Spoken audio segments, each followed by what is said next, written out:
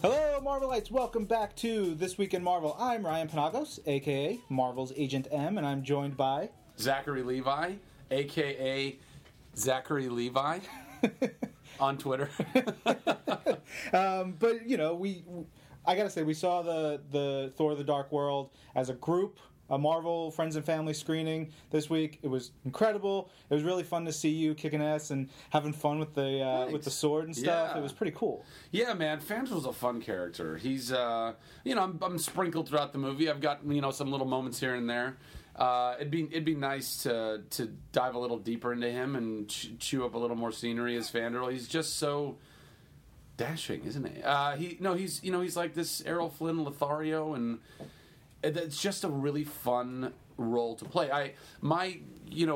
Every time we were doing a scene, my kind of inner monologue was, well, I'm not afraid of this. It's. I feel like of all the characters, even Thor, I think while Thor has very little concern, I feel like Fandral has almost no concern for anything. I think that to him is kind of like, well, if I'm going to die, this is a good way to go, isn't it?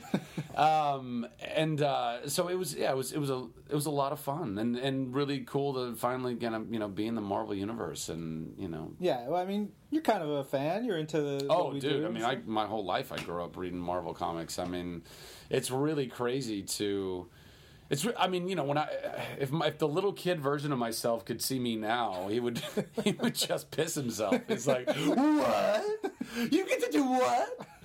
I was running around. Oh, gosh, dude, I can't even tell you. Like on the daily, me and my buddies would run around. I was a big X-Men, X-Factor, X-Force. I was a big mutant guy. Yeah. I really loved the mutant world a lot, and I think that's probably because. And I think a lot of people really love the mutant world, and I think that's because maybe they're the most relatable. It's like you as a kid, you're not gonna wake up and be Thor by chance one day, but you could have a mutated gene. You don't know. Maybe you don't know until you're 13 or 18 or 22, and all of a sudden, lightning starts shooting out of your fingers. You're like, I knew it!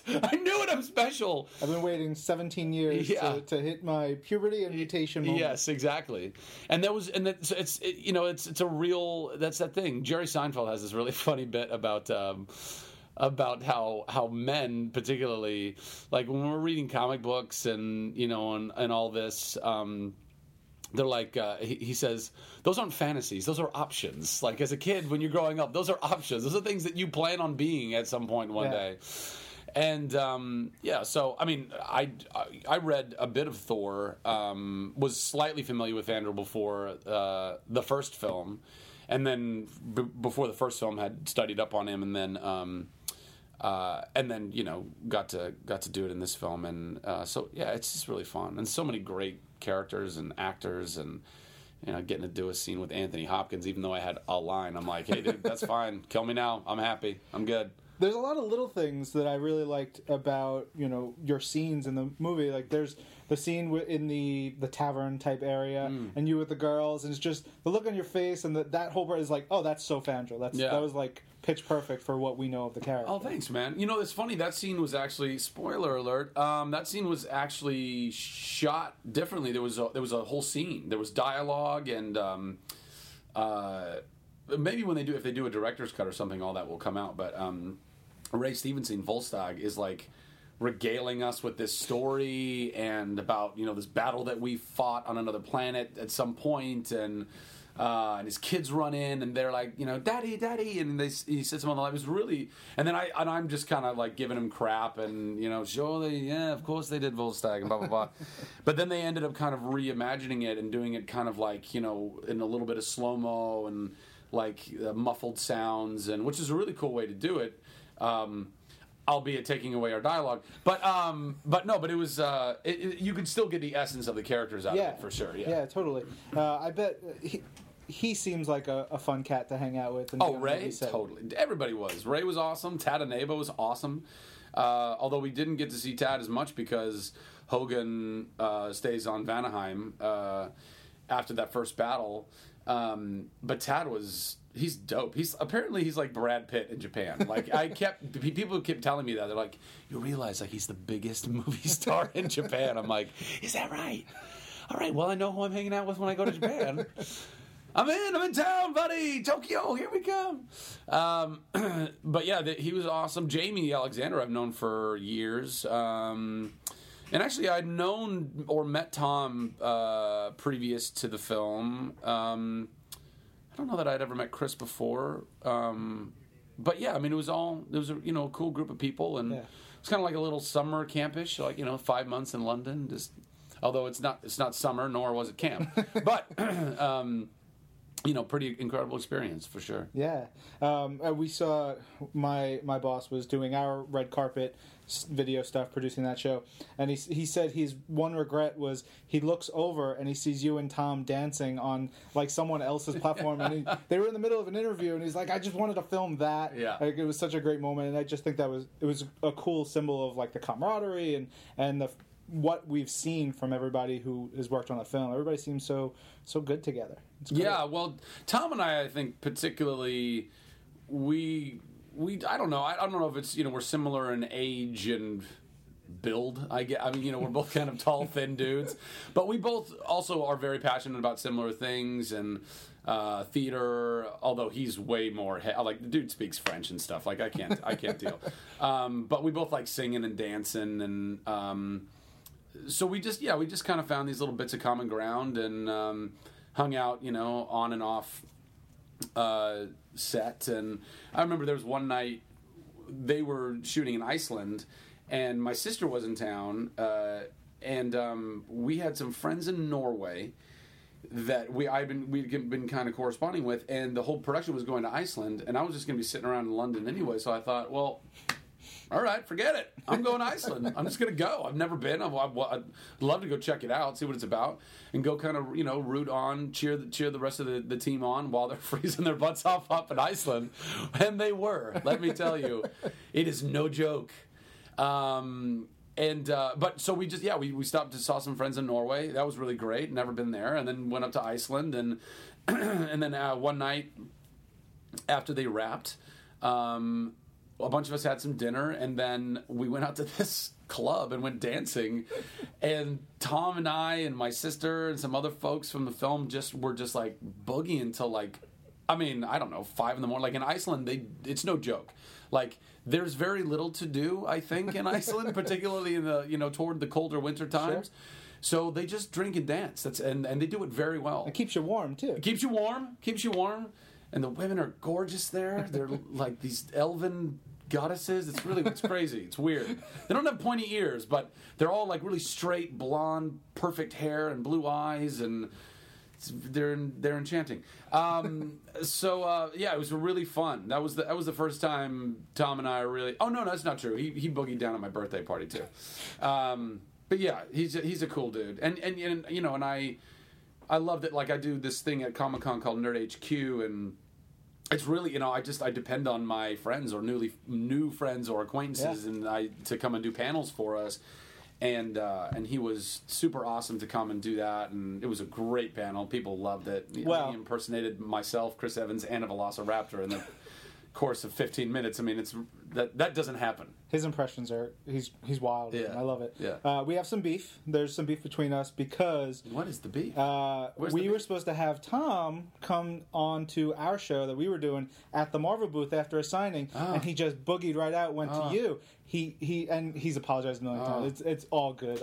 There's no beef. There's no beef. No. But I'm sorry about that. No, it's okay. But it was like what I said to him was like, it's cool. You're doing something. There's a charity aspect to it and everything, which I think is really important if you want to tell some of our fans what that's all about. Oh yeah. So basically, I started this company called the Nerd Machine, which is. I just kind of looked out at the kind of the world, the demographic of nerd culture, and I realized that while we all have our kind of individual shirts or things that we can buy, if you're a Whovian or if you're a Thorian, sure. Whatever, or a Chuckster, as we call them, or whatever. There's that stuff, but there was no unifying brand where anyone, regardless of what you were nerdy about, you could go like, boom, I could wear that shirt, and we can wear the same shirt, and it means the same thing. And so I was like, I want to do that. I want to start a company that does that, be kind of a Nike for nerds of sorts. And then And then, of course, the best place to activate that is at Comic-Con. And so I was sitting around trying to figure out, well, what's the best way to do that? Do you do a booth? We went to Comic-Con and we're like, hey, we'd like to do a booth. And they go, that's cute. There's like a 10-year waiting list. Yeah. We're like, oh, of course, yes, duh.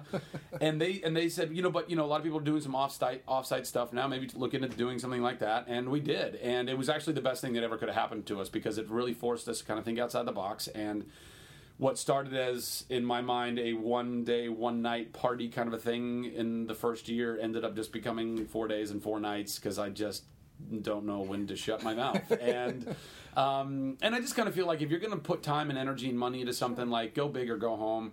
And I really wanted to, I don't know, just kind of do my own little version of Comic-Con of sorts. And one of those things I just really wanted, I love talking to fans. But I feel like there's like certain ways to do it that are more fun, I guess, and a little more interactive or whatever. Mm-hmm. And one of those things is I don't like moderators per se. Not that I don't like people who are moderators. Right. I like just talking direct. I like fans just saying, "What do you want to know? Let me answer whatever your question is." And it makes it really kind of off the cuff and crazy, and you don't know what somebody's going to ask. And then I was like, well, I'm not going to go and like ask my celebrity friends to come and do panels and make money off of them, but there's got to be some way of you have to sell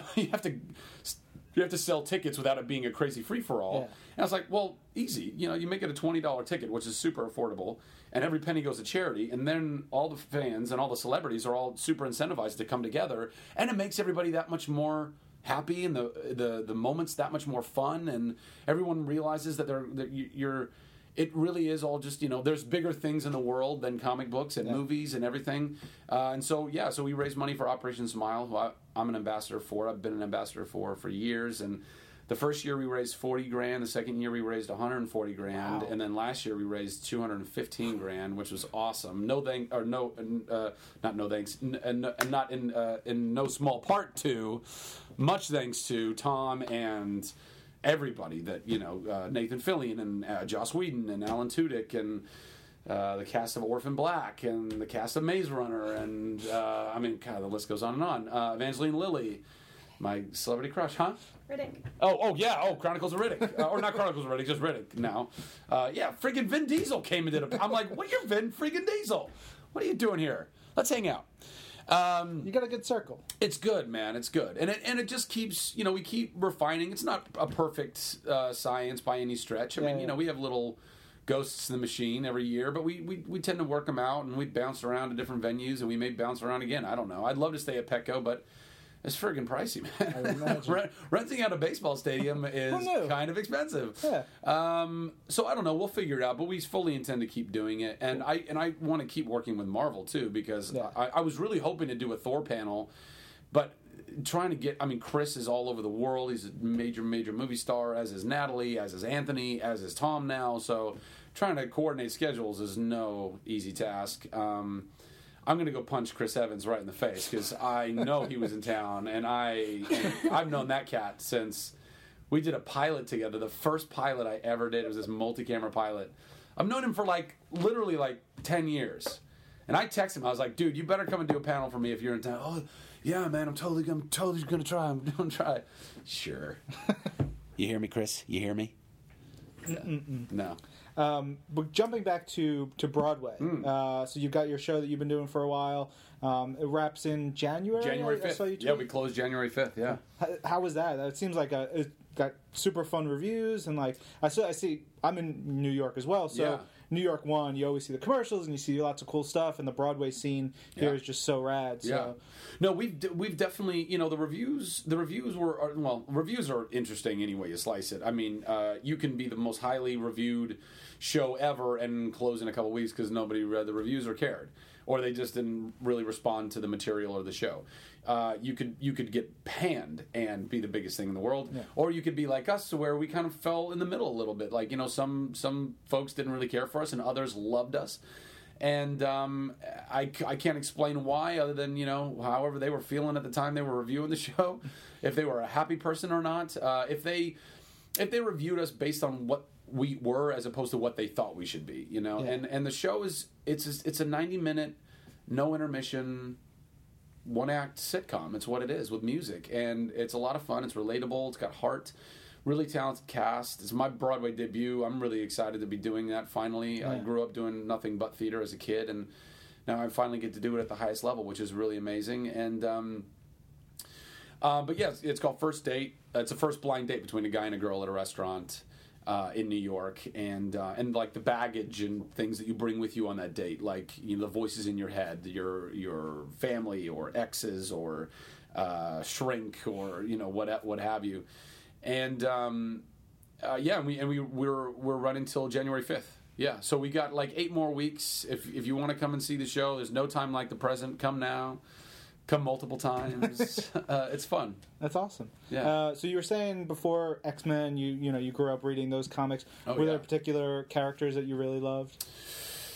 Oh gosh. Well, me and my buddies used to run around like cosplaying without the costumes, just like literally make believe fighting all the time. And all my friends were always fighting over Wolverine, who I love. I love Wolverine, but I was always a Gambit guy. Like of the X-Men, Gambit was my go-to. I don't know. I just thought his whole kind of like Cajun thing was pretty cool. Plus, I was born in Louisiana. Oh, nice. I was there for like 2 months as a baby, so I don't really remember that much of it, nor do I identify it that much with it. But at that moment in time, I was like, yeah, we're both from Louisiana, see? And I loved this power to be able to, you know, charge up, you know, inanimate objects and just throw them at people. And his bow skills. He had awesome bow skills. But then, you know, and then I started getting into, like, X Factor. I really loved Havoc. I loved Multiple Man. Yeah. What else? X-Force. Where I found Deadpool, and Deadpool probably became maybe my favorite character, good or bad, in a lot of ways. He's the coolest looking dude. He's just so... Anytime you can look like a ninja... See, so he's basically Snake Eyes that we all grew up with, but like snarky and witty and funny with machine guns. Yeah. And teleportation. And he can't really get killed. Yeah. So it's like... You're like, yeah. This guy. I'm about it. Yeah. I'm about it. So, yeah, it doesn't surprise me at all that people love Deadpool the way that I love Deadpool. I'm trying to think of, like, some other characters that I kind of got into. I don't know. I mean, there's so many. Yeah, no, that's awesome. Well, thanks for coming today. Where can fans find you online again?